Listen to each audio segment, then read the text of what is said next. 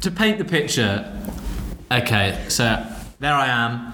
I've still got the harness on. I'm attached to a rope. Above me, 20 feet, are two of the greatest climbers of all time.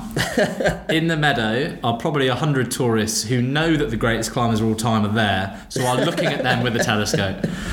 20 yards below them, on a small ledge, is a pale, scared boy who is trying to navigate shitting in a bin bag. Kind of looked at me and they said the answer was alcohol. So ladies and gentlemen, The Tempest 2. Tom Caulfield, James Whittle, The Tempest 2. This is the story of The Tempest 2.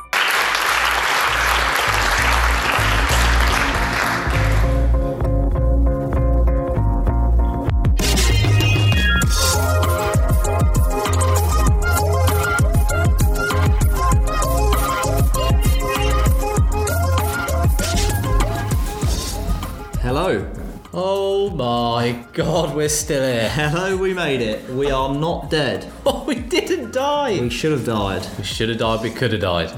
But we made it. We made it up El Capitan somehow, which was, it was mental. Absolutely mental. That's what we're going to talk to you about for the next hour or so. Here we go, let's dive right into it. But, I think we left off still really not sure how we were going to get on, and that kind of set the tone. It was the most ridiculous 3 days, but we'll take you through everything that happened in the lead up to it, and maybe the most intense 3 days of my life. So for those of you that have followed the previous episodes, obviously the last 2 or 3 we're actually podcasting from Yosemite Valley. For those who don't know what we've just done, James and I, just over a week ago, somehow made it to the top of El Capitan in Yosemite, California.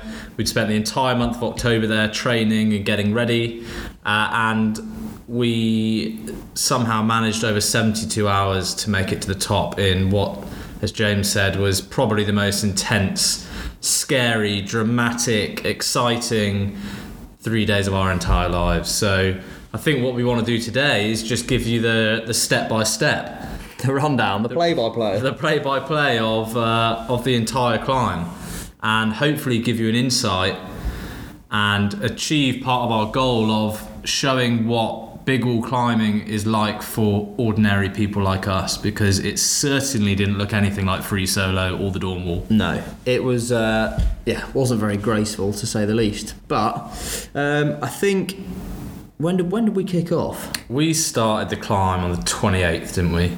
So Monday the 28th. So let's start from the night of the 27th. Okay. Seems like a natural place to start. So the Sunday, maybe a little bit earlier, but the day of the Sunday, we are meeting your family for a bit of lunch, and as we're on our way there, the power just starts being cut out in every village nearby and everywhere in the valley. So there's these devil winds, as they're called, and there's basically been blowing fires from in California, like all over the place, and the fires are getting really bad. So they are cutting the power pretty much everywhere for what's expected to be the strongest winds they've had all year, which is perfect timing when you're planning on starting the climb at 4 a.m. So we're driving around trying to still pick up last minute provisions, as we do, keeping it last minute, and everything's shut. We can't get any petrol, the supermarket's closing, and it all got a little bit dramatic. It did, considering we were in Yosemite for pretty much 3 and a bit weeks before that, and every single day was bright blue sky, sunshine, perfect conditions. Yeah. And the day before we wanted to climb, it was all over the news. It was like devil winds hit California. It's like, what the fuck is a devil wind? And what's it doing here? Devil Wears Prada. So there were 70 mile an hour winds. They evacuated a load of the hotels in Yosemite, and suddenly the whole valley just became a ghost town. And we were staying with Eric, kind of the guy who was being our mentor, and his house had no power. So we basically were back at Eric's the night before, packing our haul bag and making provisions, getting the gear out, basically preparing for this climb just by using our headlamps. There was no electricity at all. It was very dramatic. It was dramatic. It was quite eerie. It was a bit. It was just like, oh fucking hell. Couldn't even have like a hot shower. It was just a bit. Yeah, it was intense from the get-go. I mean, the Yanks really do ham it up. Oh, they do. They were like, it's going to be freezing. Everyone stay in the house. It's going to be absolutely freezing. It started snowing. It was like prepping for the day after tomorrow. Yeah, it started snowing and it was just like, we're going to die. And it wasn't actually that cold overnight. It was fine, but all the lead up to it was just the last thing we needed. We obviously were worried sick the whole time anyway, and then just to get that mounted on top. Our initial plan was to leave at 4 a.m. There's kind of a bit of a thing with climbing El Cap. Not a huge amount of people do it, but obviously everyone starts at exactly the same place. So if you get to that place and there's a queue, you just have to wait for... There only needs to be 2 groups in front of you, and it can totally ruin your plans entirely. So we wanted to get a really early start. We're planning at starting climbing at 4 a.m, but these freezing temperatures and these devil winds meant that we actually ended up having to postpone it to, I think we ended up starting at about 7:30, 8 o'clock. Yeah. But we're lucky in the sense that there was no one in front of us. But the whole of the route was pretty dead, wasn't it? Yeah. I think because of the weather, it kind of scared a lot of people off, and the whole valley, which is usually bustling with tourists and climbers, was actually quite eerily quiet. Yeah. And we kind of parked up at the bottom of El Cap in the meadow, put our harnesses on, picked the bag up, and that was it. We were How heavy is that bag? Oh my god. We were walking to the base of El Cap, and it was like, right, we're not coming back. We're not coming back down, because usually every climb before that, unless it's with a thud. Yeah, exactly. Yeah. Unless it's completely unplanned and falling from 1,000 feet, which could have happened. But every time we climbed before that, it was like, right, we're going to climb up to there, then we're going to come back down. We get back in the van. But this time, we were climbing to the top. And our climbing party was 5 of us in total. So James and I, and then Eric, one of Eric's friends, who's like a Yosemite guide called James, and JP, who was videoing the whole thing. And James was going to climb with JP to kind of ahead of us and get him up the rock to shoot us. And then Eric was going to be kind of between the 2 groups. So we were going to climb at a party with Eric. He was going to keep an eye on kind of everything we were doing, making sure it was safe and all right. And he was going to coordinate with the video guys as well to kind of allow them to shoot from the best places. And yeah, we just walked to the bottom of the wall, pretty silent. I don't know, how were you feeling at the bottom? Considering every day for the previous 30 days we've been in the depths of anxiety. Yeah, it was actually, like you said, I kind of knew that we weren't coming back down this time until we got to the top. And it was a nice relief to have that moment finally arrive and be like, right, finally, after all this chat, all the training, we can eventually start to have a proper crack at this thing.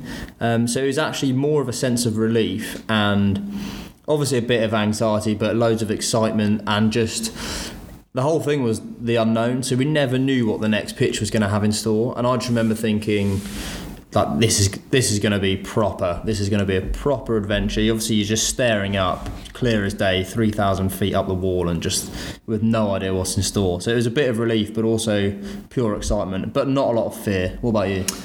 I kind of in the same boat. It was, as we kind of said in the previous episodes, El Cap itself was this dark cloud following us around, and it was hard to ignore. It was on the horizon, but it was always 3 weeks away, then 2 weeks away, then 1 week away. And to finally actually be walking and starting it, it was kind of like, right, we've done everything we can. We know what we've got to do. We know what our roles are. We know where we need to be at the end of each day. We planned it pretty well. And it was just like, right, this is it. And there wasn't actually that many nerves. I don't know why, but certainly felt a lot more comfortable than every other day in the valley. And I think it was just, we were just ready. It had been such a long journey to get there, kind of 18 months from the first lead climbing course we did in the climbing gym, to now standing at the bottom of the most famous rock face on the planet. Yeah. With a bag and with ropes and with gear, and just looking up and being like, right, that the goal is there. We can see where we need to get to, and we just need to figure out how to do it. And that first day was it was pretty eye-opening, wasn't it? Yeah. It was it kind of put us to the sword and humbled us immediately on numerous occasions. It was one of them. There was a huge day planned. We were planning on getting to a place called El Cap Tower, which is a significant spot, like 1,500 foot up, quite a large ledge that we knew we could all sleep on, and that was the aim was to get there and for lunch. Oh yeah, we were planning on being there early afternoon, nice chilled one, lots of breaks, and really give us the opportunity to take in the views and chill out on El Cap Tower. We ended up arriving at 2 a.m. the following morning, as not expected, which was absolutely classic. But the way it worked was we were going to climb a pitch, and then after you've climbed the pitch, you have to pull the bag up. The bag is known as the Pig for obvious reasons. It's an absolute fucker. And getting that thing up there, it must weigh about 50 kilos. It's just a huge duffel bag, isn't it? Giant, hard duffel bag, that is permanently tied to the rope that you have to pull up the entire 3,000 feet with you. So that's loads of water, loads of food, sleeping bags, jackets, everything, and it's totally full to the brim. And you have to pull that thing up. So that is the main reason for delays, and it kind of sets the tone for the remainder of the climb. But yeah, when we planned to arrive at El Cap Tower at 2 p.m. And ended up arriving 12 hours later, we were already pretty battered on day one. And I think, to give you some context, so all these climbing films, you see these phenomenal climbers like poetically moving up the rock. You don't see any of the hauling or the bags or the big walling stuff. So basically you have a roll. So there's one person who leads the pitch. When they get to the top, they then fix a line which the bag is on. They fix that line to the anchor. They then fix their own kind of lead line to the anchor. And then the people down at the bottom, one person goes up that climber's line and takes out all the gear that they've placed, and they put it on their harness as they go up, so you're not leaving any gear. And that's called cleaning the route. And then the other person has the job to basically ascend the line that the bag is on, and then when they get up to the anchor, you set up a pulley system and some way, somehow haul this bag up. And it's a pretty simple kind of system, as you'd imagine. It's like a little traction pulley, but you've got a 50 kilo bag, and sometimes you're just hanging from a couple of bolts. There's no ledge. So you may have to attach a ladder to the rope and use your leg. You may just have to basically push as hard as you can away from the wall to drag this bag up, which is the most unnatural thing that you can imagine doing.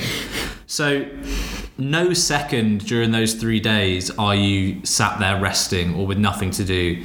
I've never done anything where the kind of job list is as endless. It's just non-stop. Yeah, and even if you do everything right, you're still busy, but most of the time something goes wrong. Yeah, something goes wrong, and I've never known a bag or anything in the world in existence get stuck so many times.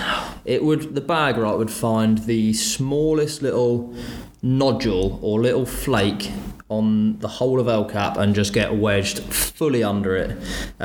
So then you've got to try everything in your locker to try and free this bag before hauling it. If you just had to haul it up and it was smooth the whole time, it would still be absolutely savage, but at least you could make progress. The bag would get stuck multiple times each go, and someone might have to rappel down to try and free the bag, go down a little bit and basically wrestle the rope to try and free it. The timing has to be perfect between the people pulling the bag up.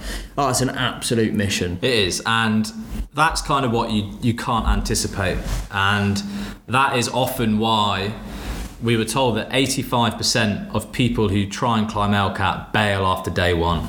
And as we were going up, there were people on fixed lines coming back down past us, and we kind of spoke to them briefly. We were kind of saying, how come you're going down? And they were like, we're bailing. And these were climbers. There was a group from Chamonix, there was a couple from Utah, and they were just like, fuck this. Yeah. And it's like, what do you mean, fuck this? Like, and they're like, nah, this is brutal. I think the exposure, the enormity of it, the logistics of it, when you maybe haven't prepared like we had, because that's all we prepare for, people rock up thinking they can climb it, and then they get there, and then suddenly their bag gets stuck for 3 hours.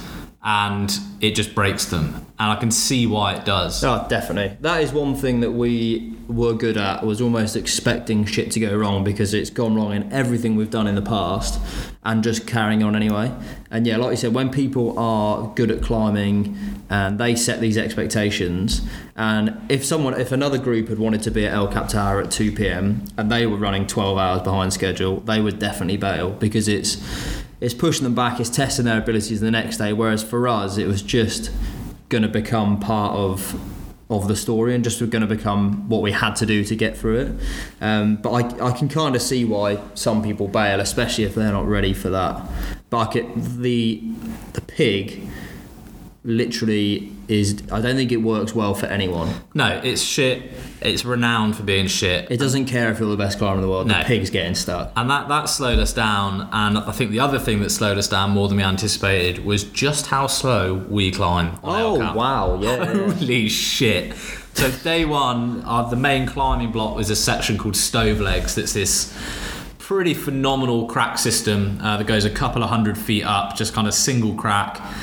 And we'd obviously been training loads of climbing in the valley, and then suddenly we're 1,000 feet up, and it's like, right, you've got to lead.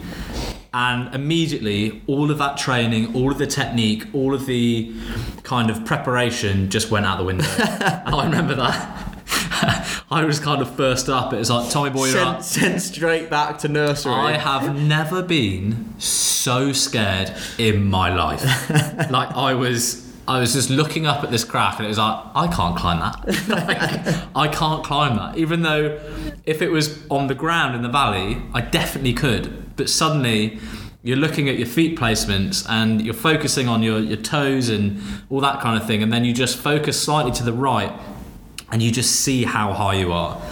And the winds were unbelievably strong, so you can't really hear each other. Like, I was kind of being blown out of this crack, my hood's being blown over my face. It was just the most intimidating experience of my life.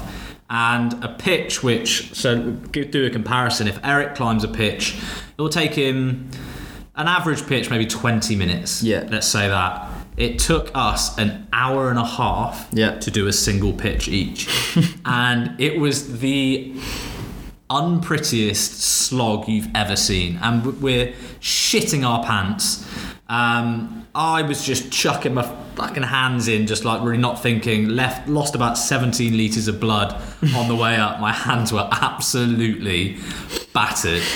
Had no moisture in my entire mouth. I had cotton mouth from about 10 seconds in, and basically just somehow dragged myself up this crack. It was, if people were watching from the valley floor, they must have been like, who the fuck is that fat boy trying to get himself up? I remember you trying to do the knot before you were going to start climbing. That was a real low moment in my life. The classic knot before you start climbing, you tie in obviously to the rope with a figure eight, which is a very simple knot that we've done 1,000 times. It's day one when you learn climbing, you learn how to do a figure eight. It's like a child learning to tie their laces. Yeah. Like getting up from Velcro to laces. That's the knot you learn when you climb. And it just... I couldn't fucking do it. No, maybe 12 failures before doing it. And it was just like... You boys were like, are you alright? I was just like, we were laughing, but inside I was like, I can't do this knot. And that's like it was like a magic rope. Yeah, it's like a perfect example of how nerves and fear can actually affect your performance. Totally. And I couldn't tie this knot that I tied probably 10,000 times. Couldn't do it. And it was just like, oh my God. So I had to kind of try and get myself ready for this. But it just shows that's kind of what big walling does to you. Oh, yeah, I totally agree. I remember I had a relatively long pitch. It was like 2 linked. The second one was shorter. But I got to the top of when I was finished, and it's maybe the most fucked I've ever been in my life. I think it's as much like an emotion, like a mental... It got dark whilst you were doing it. God, yeah. And I just left the head torch on the harness. Couldn't see the last 20 feet. I think it made it easier. And got up there, I could have burst into tears. It's just like, what is going on with me? But yeah, like you said, you never climbed where you're looking down at your feet or looking back on your harness to find the right piece of protection to place, because obviously you're placing your own protection to catch you if you fall. And this crack is the same size pretty much. It varied very slightly, but we were having to run out the gear. So if we ended up falling, we were looking at 40, 50 foot fall onto this one cam that we've placed. And that's all running around in your head the whole time. And so you're running this stuff out massively. And I think the mental it's the tax most it takes is huge. So our pitches were incredibly slow, and we were so it's our fault why we were very late up to El Cap Tower. I mean, just the comms on the kind of like, I remember when you were climbing, I was just like, keep going mate, you're doing well, and I just hear this like, you fucking piece of shit, like properly losing our heads. Just like, no rationale whatsoever. No rationale, no poise. Like, we're in this like unbelievably serene, wild place, and we're there just like, you son of a mother. Oh god. But it was balls against the wall, do whatever it takes, like pulling on gear, chucking your elbow in for a rest, like sitting on gear. It was punishing, and that first day dragged. And I remember it got dark obviously pretty quickly at like 5-6 o'clock, so suddenly we were engulfed in darkness. And I think we'll come on to speak about climbing at night, because it was actually a pretty profound experience throughout the whole thing. We did more of it than yeah, exactly. We are nocturnal climbers with the fucking bats of climbing. And the last pitch up to El Cap Tower, we're pretty tired. We've got pretty much no energy left, but we're like, right, let's get this final pitch out of the way. It's absolutely fully pitch black. And I think that last pitch, somehow I was ascending the bag rope, and our ropes got tangled somehow. The rope you were on, and we were kind of ascending at the same time. Suddenly looked up, and these ropes were tangled, and it was like, oh shit. And we were there for about 20 minutes discussing how to untangle it, because basically once we got to a certain point, we were both going to go for a huge swing, because we basically somehow, our ropes were like holding each other at different angles. It was basically an absolute clusterfuck. And as we were sorting this out, we're there shouting in the middle of the night, just like, oh, okay, if you do this, then I'll do that. And then it's like, no, don't do that. Suddenly, from above us, it was like, hey, is that those Brits? I was like, what the fuck is that? And our good friend Alex Honnold was above us, waiting on El Cap Tower. So we quickly jumped up. We were keeping him awake, the poor guy. Like, Alex, hi, great to see you, such good friends. And that was kind of one of the big moments of day one, or night one even. Yeah, and then finally got up to El Cap Tower after the absolute calamity, and we're met by Alex Honnold, Tommy Caldwell, and a climbing photographer called Austin Siadak. And mental experience for those who don't know and haven't seen films like Free Solo and The Dawn Wall. Firstly, you should definitely watch those films. They're absolutely mental. But these two, Tommy and Alex, are the greatest climbers of all time, basically. They're the most famous climbers. They are like DiCaprio and Pitt of the climbing world. Just without the cash. Yeah, exactly.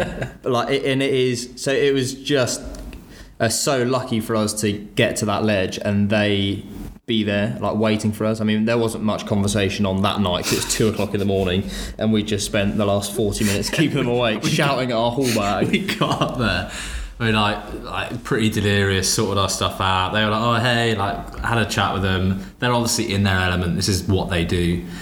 And we put some food on, and it was like, oh fuck. What's that? We forgot our sporks.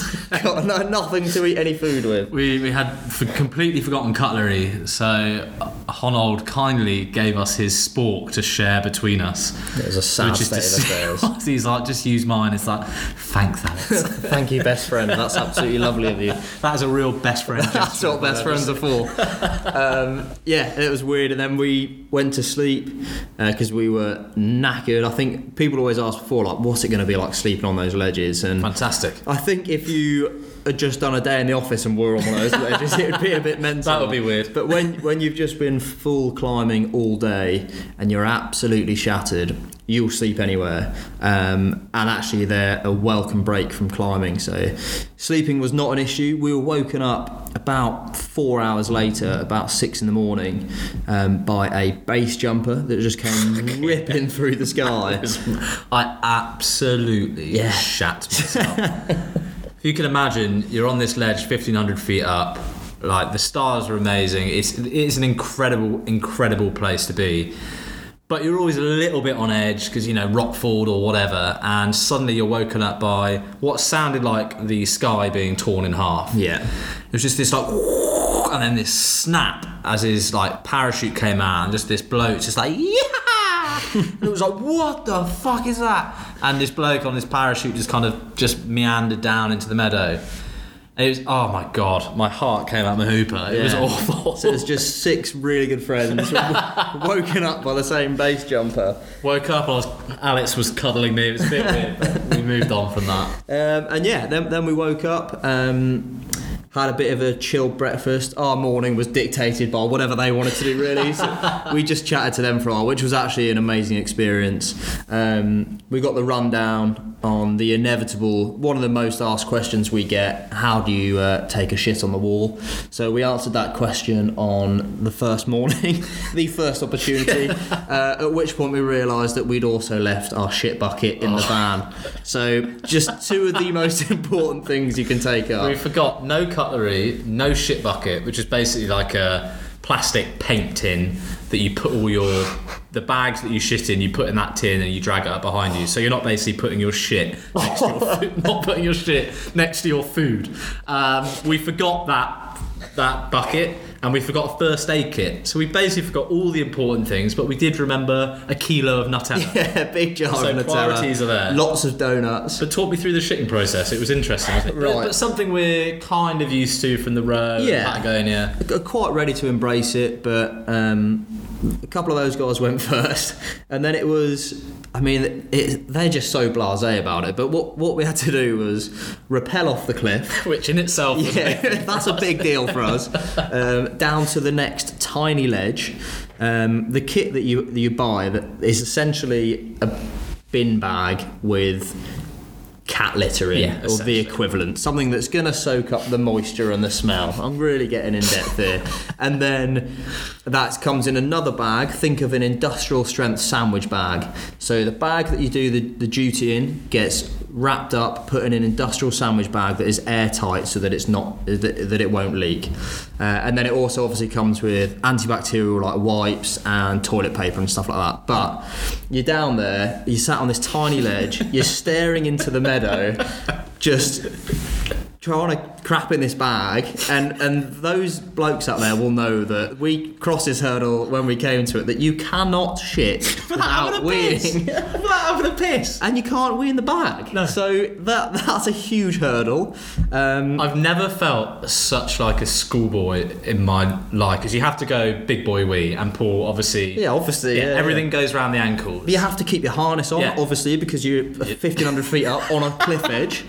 You're staring into the meadow that's got 50 tourists that have jumped off a bus with telescopes that are staring at you as you're staring down at them, trying to crap in a bag, trying not to pee all over yourself, suffering from a thing that we just realised called Big Wall Dick. Yeah. Big Wall Dick was a revelation. So, to paint the picture, okay, so there I am. I've still got the harness on. I'm attached to a rope. Above me, 20 feet, are 2 of the greatest climbers of all time. In the meadow are probably 100 tourists who know that the greatest climbers of all time are there, so are looking at them with a telescope. 20 yards below them, on a small ledge, is a pale, scared boy who is trying to navigate shitting in a bin bag. Now, if they're watching keenly, what they've noticed is I've gone for a wee first off the side of the cliff. Not sure if that's allowed, but I did it anyway. Like it. But whilst weeing, obviously didn't try and shit myself, so I tried to get rid of all the wee, and then I'm in the bag. I've basically put the bag around my entire body, so I'm sat in the bag, done the business, But yeah, halfway through, Big Wall Dick became a real thing. Now, any bloke listening will know that when you get in the sea, or you're scared, or maybe you're really hungover, your Johnson just really hungover. You know, when you've had like loads of pints, you got the fear, and your dick's just like, I'm out of it. I'm gone. Yeah. Your Johnson just has none of it. No. And it was... They would have needed 3 telescopes to see my knob on that day, I believe. Yeah, I mean... The Hubble telescope had to be wheeled in to figure out if I was a man or a woman. Brought onto Yosemite, staring up at El Capitano. Absolute squirrel. And then Eric goes in the wrong bag. What an idiot. So this is the climber, goes in the wrong bag, which is a tiny bag. And then, anyway, so he's essentially... Shat in a sandwich bag. Yeah, he's shat in a sandwich bag, which is not really sealed properly, so he's fucked it, and we've got no bucket. He's fucked it. We've stuffed it into the haul bag, because there's nowhere else for it to go, and it's just there. It's stank It's as well. wafting now, and we've got another 2 days with it. So, yeah. We've got to now pull this essentially giant shit bag up the next 1,500 feet, so... But that was our only shit. Yes, it was. Because we genuinely, I don't think our bodies had the right materials to create another one. Because day 2, oh my, day 2, it got really bad. So day 2, we were aiming for a place called Camp 6, which is a jolly good way up the wall. It's a long old pull. But we kicked on, feeling good, and we're making what we thought relatively good progress. In the day anyway, and then when the night time comes, which is relatively early in the valley, it may be 6 p.m. or something. Well, I think and the day was pretty brutal. Like there was a couple of big moments on day 2. Oh yeah. So one was the King Swing, which you did. Oh yeah, It's mental. If anyone knows about El Cap, the King Swing is a really famous kind of pendulum traverse, where you basically are on a rope and you have to swing 100, 120 feet, kind of using your legs, penduluming yourself back and forward to reach a crack system, to then climb up to get onto the kind of the right side of the route. And that, I mean, I was above you, I'd fixed the line that you were swinging on, and it looked absolutely hilarious. It was mental. It was absolutely terrifying to begin with. But yeah, I'm essentially going up, I'm just on a line that you fixed. So I can't see this knot whatsoever. Mr. Can't Tie a Knot over here. Mr. No Figure 8. Mr. Figure 9 knot. And yeah, it's such a simple knot. It's called a clove hitch. It's just basically 2 loops with the rope going in one way, and that locks the rope completely. And that is what I was loading and swinging across the rock on, like basically yanking as hard as possible to try and get to this next crack system. I've just got to fully trust that you've done it right, especially because the thing that's closest to the clove hitch is called a munter, which is a self-releasing knot. So if you just put the loop on the wrong side, which could be like a few millimetres in the wrong direction, the rope's just going to fully release, and I'm absolutely gooing. Yeah. So that was quite a weird experience anyway. I was totally trusting that, and then you've got to, in order to get this swing, you've got to go balls to the wall, full noise, to try and get in this crack system, which I thought it was going to be crazy, but like fun. Actually, it was just really, really hard. Eventually got over there anyway, but that took a load out of me. We were essentially running on no food or water anyway. It was just, and time kind of dissolves, because when you're constantly doing something, and I think we were making good progress, and we had some big moments. And every single pitch, you've got to either lower a bag out to get it underneath, and all these systems just take hours. Yeah. And what you also don't realise is you have different roles. So a lot of the time you're climbing, you're actually kind of on your own.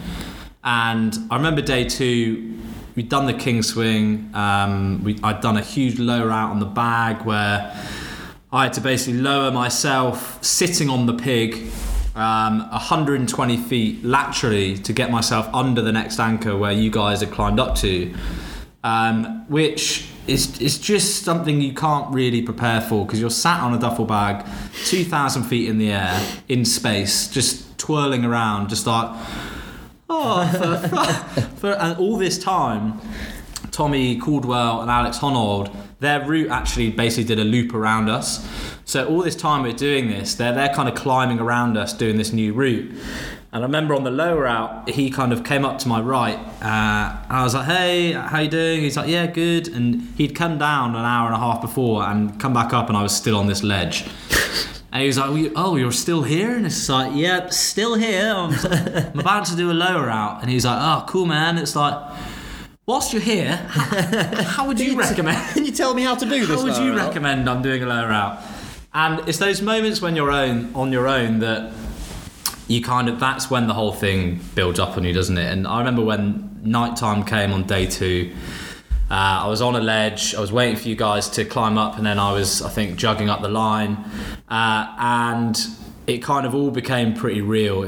Head torch on, it's totally silent, had no comms with you guys because you were way over to the left, and you're looking down and you're just like, what are we doing here? Like, really ask yourself, like, what are we doing here? I'm hanging on a bolt by one piece of rope. If that snaps, I die. I think all these questions start coming into your head. Yeah, totally. And I think that is when kind of big walling really puts you to the test. Yeah, that's another reason why people bail, because it makes you question things that you would never question if you were near the floor. And it's a really surreal experience, because you have to trust this. You have to trust your knowledge, but for us, it was knowledge that we'd only learn a couple of days beforehand or a couple of weeks beforehand, and most people will spend most of their life training to eventually go and do a big wall like El Cap, and I totally get it why now, because you want to practice those systems 100 times before you actually have to do it when it really matters, and we were putting it into practice when it really mattered on our second ever go of doing it, and on a scale that you wouldn't even really be able to practice a 150 foot lower out, because they don't really exist anywhere unless you're that half the floor. And I mean, even people that we saw that were on the route at the same time that we saw afterwards were like, I've never seen a lower out like that size. It was absolutely massive. It was like fully round the main nose of El Capitan. He just came cruising around this corner. It was like, oh fucking hell, there it is. It's like, help! He sat on the duffel bag. It was absolutely mental. And and then the sun kind of disappeared down. So the King Swing is back. There's some other key areas on the route. There's something called the Great Roof, the Pancake Flake, all things that we were kind of looking forward to doing, and we ended up doing them all at night. And that reference on how you're getting on in the day, the sun has passed through and there's no reference of time. And I remember we've been going for a long time. It was a long push, but since it got dark at 6, it kind of goes into a bit of a blur. We hadn't touched any water or any food after that, and we got to a point where we felt like we'd been going for a little while now. The bag had been stuck about 9 more times, and you looked at me and you were like, Jesus, what is the time? It's got to be nearly midnight. I just remember going, mate, you don't want to know the time, at which point it was 3 a.m. and it had just disappeared. So that's 9 hours of just constant pushing, no breaks, and I guess we were just so in the zone and so wanting to get to Camp 6. And I think by the time it got to 3 a.m. and we realised that we were still below Camp 5, it probably wasn't going to happen. And it was just a really, really weird feeling knowing that, right, now we've got to find the nearest place possible to try and get some sort of sleep, because we've still got 1,000 feet to go tomorrow. And climbing in the dark was, whenever we were watching the headlamps in the meadow, in the month prior, it was kind of like, why are these people climbing in the dark?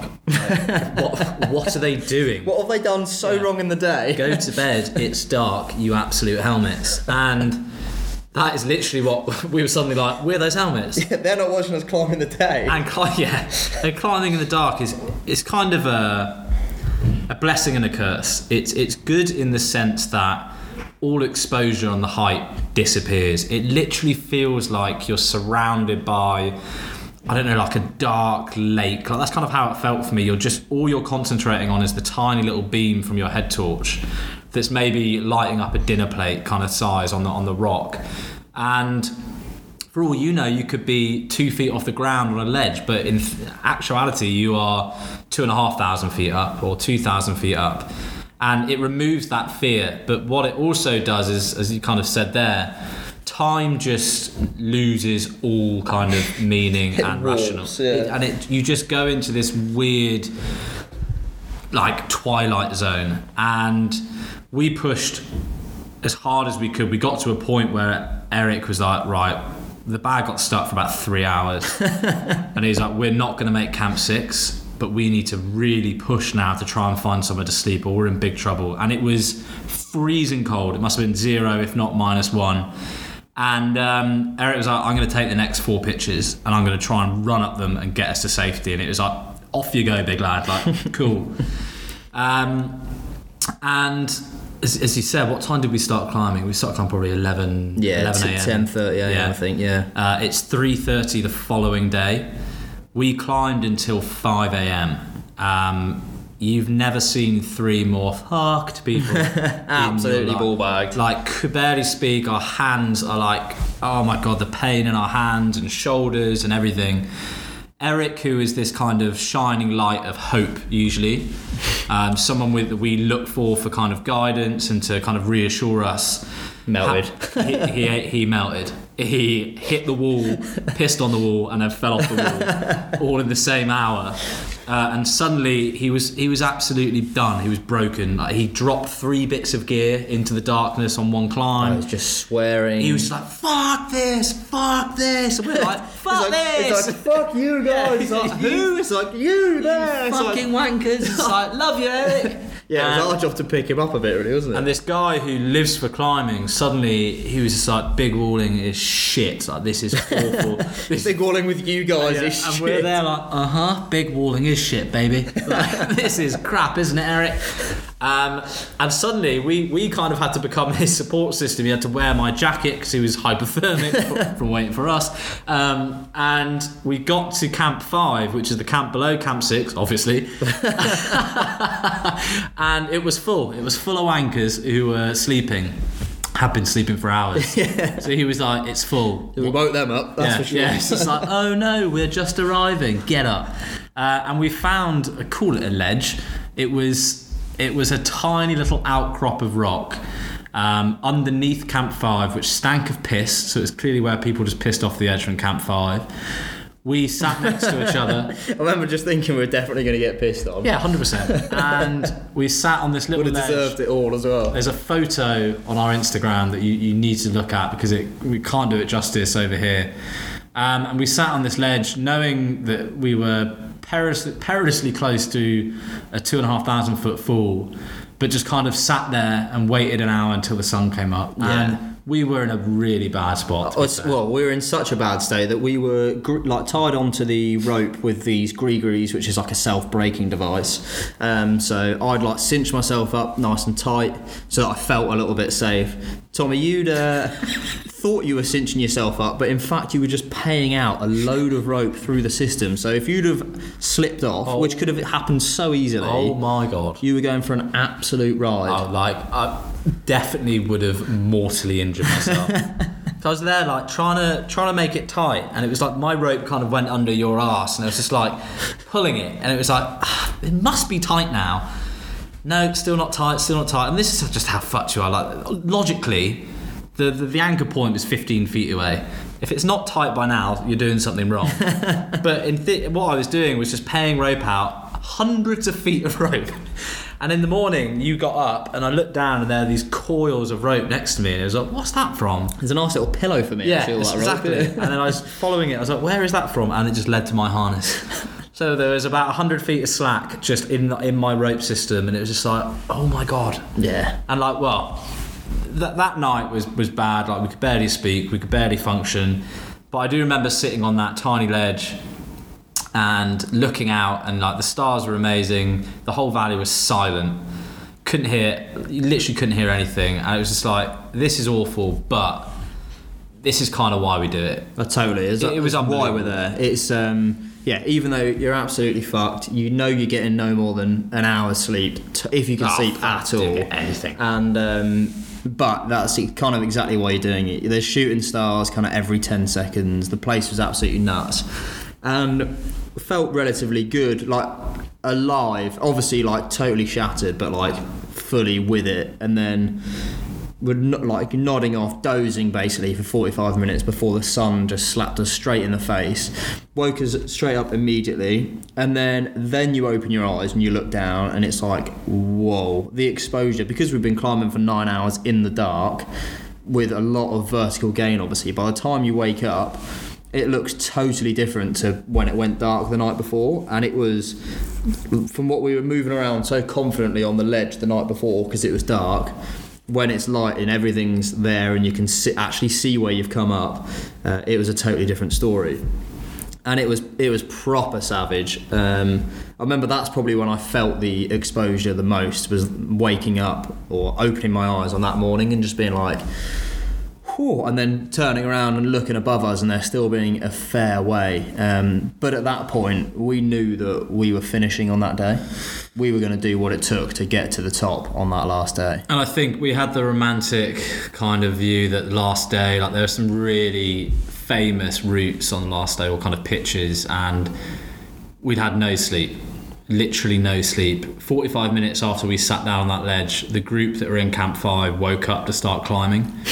So we're there like maybe just dozing off, like you're the most uncomfortable you've ever been. You're just sat on a boulder and it's like, ugh, an alarm goes off on an iPhone. It's like, what the? And it's like, right guys, get up, we're starting climbing now. It's like, we've just finished climbing. Yeah. And to prepare for the top out, which is basically overhanging climbing to the top from that point, it wasn't the best prep. Awful prep. Absolutely terrible. And again, that kind of just kind of put our progress off kilter. We were all battered. Oh yeah, but it was Eric's birthday. It was Eric's birthday. So probably the worst birthday he's ever had. We ruined it for him. And Eric had a huge sense of humour. It's like, oh, what, you Nutella now, do you? Made sure we ate all of that. It's like, why don't you eat this shit that you put in the wrong bag? Yeah. We've been carrying on for you. Oh God, yeah. The last day was, again, planned on finishing afternoon, get some lovely pictures on top of the summit, just as the sun's going down, and wasn't to be. No, again, we finished at 11 p.m. We were meant to finish at 5. 11 p.m. at the top, so it's well dark. Oh my God. And the last day was it was just a slog. We were so tired, we were zombies so done, point, we just wanted to get to the top, and JP was there and he was trying to film stuff and we're just like, fuck this. Get out of my face. Fuck this. Let's get to the top. Eric is desperately trying to push us off the cliff because we've annoyed him so much and we've ruined climbing for him. But yeah, I think the best part of the last pitch up to the top is this huge overhanging kind of climb where you're basically hanging from a rope, essentially, in space 3,000 feet above the valley floor, and you were at the top of El Cap, and our family and friends were in the valley. We knew they were there watching us, and we mentioned the head torches earlier. Like, we've been watching these head torches every night pretty much in the valley and being like, oh fuck me, those people are finishing. And I remember dangling there in the dark, just spinning around, still shitting myself. Like, you are the most exposed you can be in any climb in the world at that point. Yeah. There is no other climb where you are that exposed. And I remember looking down and being like, holy shit, we are now those headlamps. Yeah, that was mental. There are people in the meadow looking up, who some may be training for El Cap, some are tourists, some are our family, and they can see us and be like, oh, look at those guys. And that was us, and that is what we've been working for 18 months. And it was an incredible feeling. And we topped out, and, well, probably one of the biggest anti-climaxes of my life. It was savage. Non-eventful, wasn't it? I think it was just so fucked. A combination of, it being dark again, so you can't see really where you are, even though you know you've just...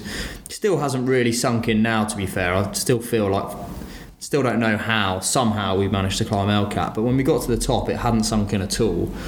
Yeah, it's dark. You still got to pull the bag up, and yeah, we were absolutely knackered, and you know that as soon as you get to the top, there's about a 3-hour descent, which is savage and pretty dangerous as well. And I think that was all in our mind that kind of killed the there wasn't that relief or that ultimate elation feeling that we had in the other ones. It was just a what's the next job? Yeah, exactly. I think we'd been stuck in that process of now what, and it was still the same. When you get up there, you still got to pack everything, coil all the ropes, flake it all out, and then make your way down the descent, which is that's a challenge in itself, to say the least. That was pretty scary, actually. Yeah. I was a little bit worried when we were doing that, because you basically got an hour and a half hike along the edge of El Cap. Well, the guys that we were with wanted to stay up there the night because they know the day that we just had, and they knew what the descent had in store. And it was actually me and you that were like, nah, we got to get down. Like, we need to get off this. I need to get thing. to Santa Monica, baby. Yeah, I need an oat milk cappuccino. Yeah, I've got 100 pints of my name on it. So it was like, they were like, okay, fair enough. And I kind of get now, I started to understand halfway down why they were saying what they were saying. It was a fully savage descent, and like you're saying, you're walking down the side of El Cap with on your right hand side is a permanent drop of 3,000 feet, basically. A very, like, again, that's probably a good thing that it was dark, because that would have crippled us if we'd have seen that. The slabs we were running down for some reason. Yeah, that was there was a hell of a pace beat. I'm not quite sure. literally couldn't keep up. And it's like this polished, glossy slabs with this fine dust on it, and so you're just slipping, and you're just sliding down these slabs completely out of control. And it's like, am I going to stop? Am I going to stop here? And you're doing everything. You're flailing around like a wanker, and you're like, am I going to stop? And you stop. You're like, well, that was needlessly dangerous. Yeah, so we're doing that again, are we? Right, okay. And I must have eaten shit about 10 times. Yeah, I remember after you got down the slabs, then you rappel for a while. 4 big rappels, wasn't it? 1,000 feet of rappelling, and then it goes to this still savage trail, but like more of this dust, like still on very sketchy terrain with like the edge. You're fucked if you go over the edge. Turning around, and you absolutely wiping out. So, oh my god, is he going to stop there? My legs were like shake. I was like Bambi. I was absolutely gone. Like, barely speak. It's like, what are we doing here? It was carnage. That was carnage. And then eventually we got down to the bottom. Some family and friends were there, which was lovely to have some people that we knew there. A couple of beers, and then died. Yeah. Perished. Perished for a night. The state of us. I got in the car, we were driving to that hotel, and it's with my girlfriend and a couple of friends, and they closed the car door, and they were like, ooh, the stench of me. So, sorry, I've bought Eric shit. Yes, sorry. It's like, what's that carrier bag? It's like, nothing, don't worry about it. I'm taking it home. Just got the shit for safekeeping. But it was the state of us, like, our lips were cracked and bloody, like, our hands were destroyed. We were in absolute pieces, and that is kind of what El Cap had done to us. Yeah, totally. It was a proper feeling of like, oh wow, like that was mental. In terms of intensity and how it compared to the other things, it's impossible to compare them, really. It is, isn't it? And it was just unbeatable for intensity the whole time. In terms of the mental, like, taxation, I don't think it's going to struggle to be beaten. I think the biggest thing that I think when you look back on it is, compared to things like the Row and Patagonia, which you're in a shit situation, it's horrible, it's hard, but you can kind of get through it. But El Cap was that with a layer of, I've never known the need for accuracy and precision like it, because the whole time. You kind of mentioned it earlier, but the most daunting thing on that wasn't the like potential of falling or like taking a whipper or hurting yourself. It was the fact that when at 4 a.m. you have been climbing for 14 hours, you can barely say your own name, yet you're tying a knot for not only yourself but your mates to climb on. And if you get that wrong, they die. And that is as black and white as it is. Yeah, that is the reality of it, definitely. If you make a mistake with kind of the systems especially, people can die. And I can't think of any other adventure or sport where it is that definitive that one simple error when you're in that state of delirium can lead to such a catastrophic event. And that is, I think, why we were so tired. The mental strain it puts you under, where you just want to sleep, but you're, okay, this not here. Okay, is that carabiner locked? Then you're checking your rope, checking his rope, checking it again, and it just absolutely melts you. Yeah, and I think that's because it's all relatively simple, and people that climb their whole lives will say it's all simple stuff, but it is hundreds and hundreds of simple things, one after another, all the time, and it's those simple things that eventually lead to people doing something wrong. And all the horror stories come from the most simple things. You know, they'll be rappelling, they'll tie two ropes together and they'll just connect themselves onto the short end of the rope and rappel straight off the end, and that's not because they don't know what they're doing. It's just when you're got that compound fatigue of climbing mixed with some sort of autopilot or confidence in those knots, which I think might have been a blessing that we didn't have. We checked everything hundreds of times, so I guess we were less likely to fall into that autopilot trap. But that's also why it was so taxing, because we just learnt these skills. And the simplicity of it is, I guess, what makes it quite scary. We got to the first ledge actually on day one. It's a place called Sickle Ledge, which is at about 500 feet. And for some reason, unknown to me why, I got to this ledge and just was totally took myself out of the system. So unclipped from the untied from the rope and was just out of everything. And it took Eric to stop me 5-10 seconds after I did it and say, whoa man, like what the hell are you doing? Do you realise that you're not tied into anything and you're not safe at the moment?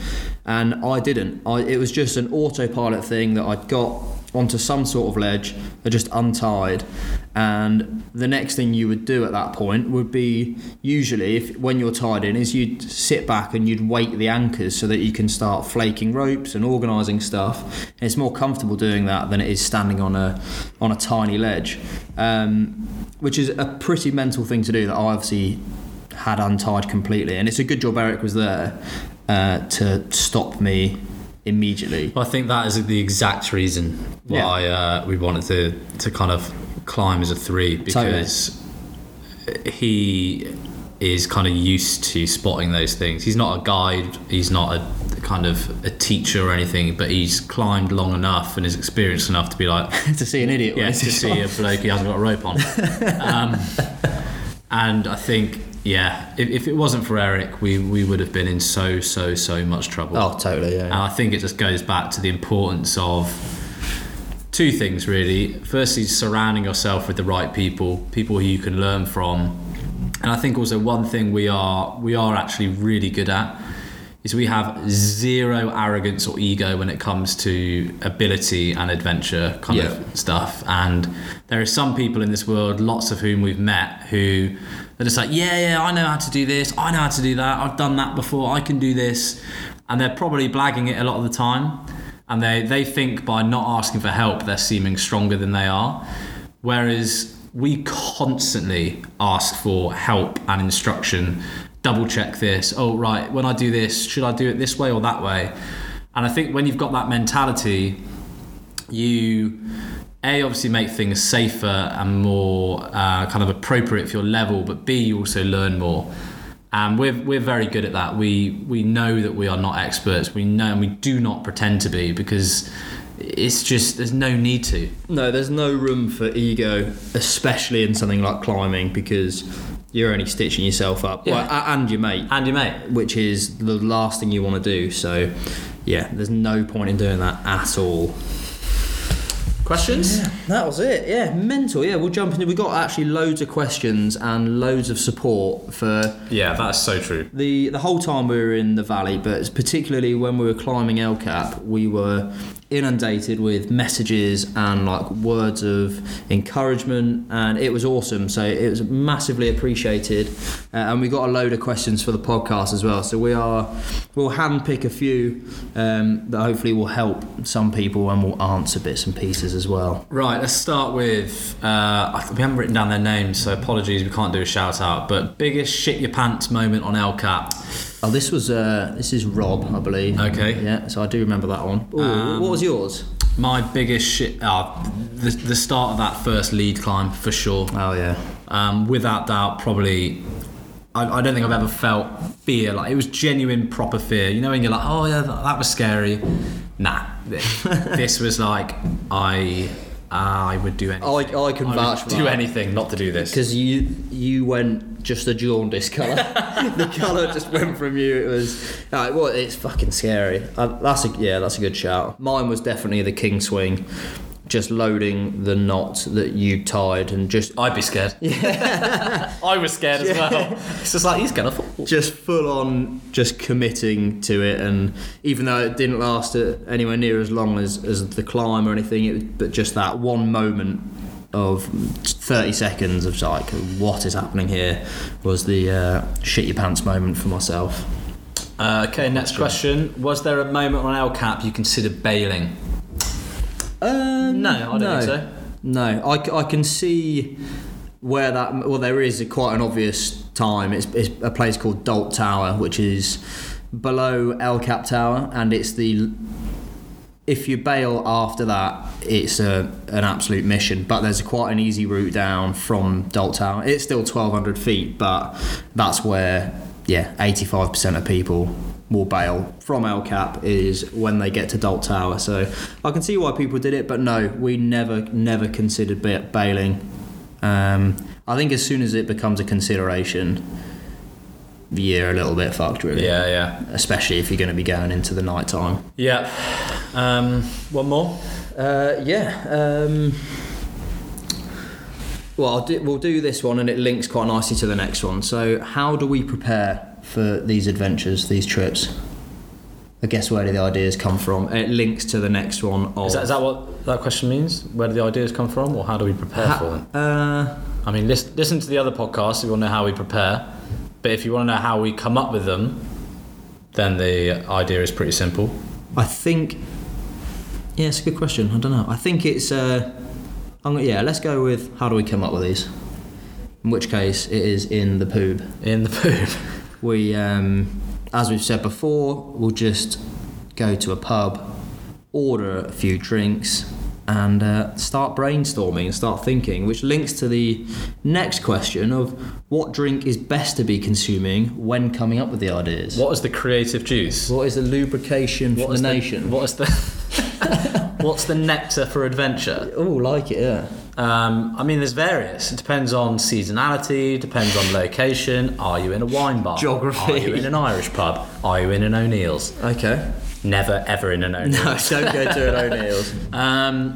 I mean, the staple has got to be the black stuff, isn't it? It has, a few pints of Guinness. The Papa New. The Papa New Guinness.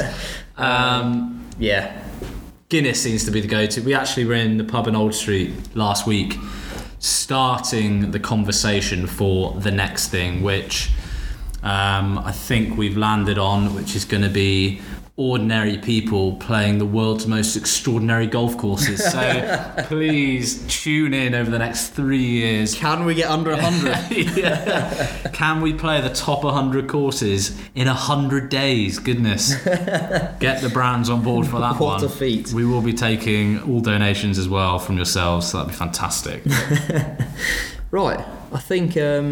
that's El Cap done, so you're welcome. That's El Cap. It's all for you. If you get any burning questions that you want answering, I mean, I'm then sure... you missed your chance, we will talk about El Cap now for the next 9 years. So there's plenty more opportunities. What are we going to talk about now on the podcast? God knows. I don't know. We'll come up with something. What? Yeah. Shitting in a bag. 2.0. Maybe we'll do tutorials. No, I think maybe as we kind of decompress some El Cap and we figure out some of the big learnings, maybe we'll go into that. But on a serious note, we touched on it. The support we got from not friends and family, but people we don't even know, was actually pretty breathtaking. And we tried our hardest to put as much up on social whilst climbing as possible, and we tried our hardest to make it as honest as possible. So when we were battered, we showed that. And yeah, reading those messages genuinely did help. I know people say that, but it honestly did. So thank you so much for following, and I think we'll probably be announcing our next thing in the next couple of weeks. We just need to finalise what it is. But yeah, if we can climb El Cap, holy shit, you can go and do anything you want. So hopefully this has inspired at least one person to go and take something on or achieve something they thought was not possible, because that's basically why we do this. That's it, lads and ladies. Ciao, ciao.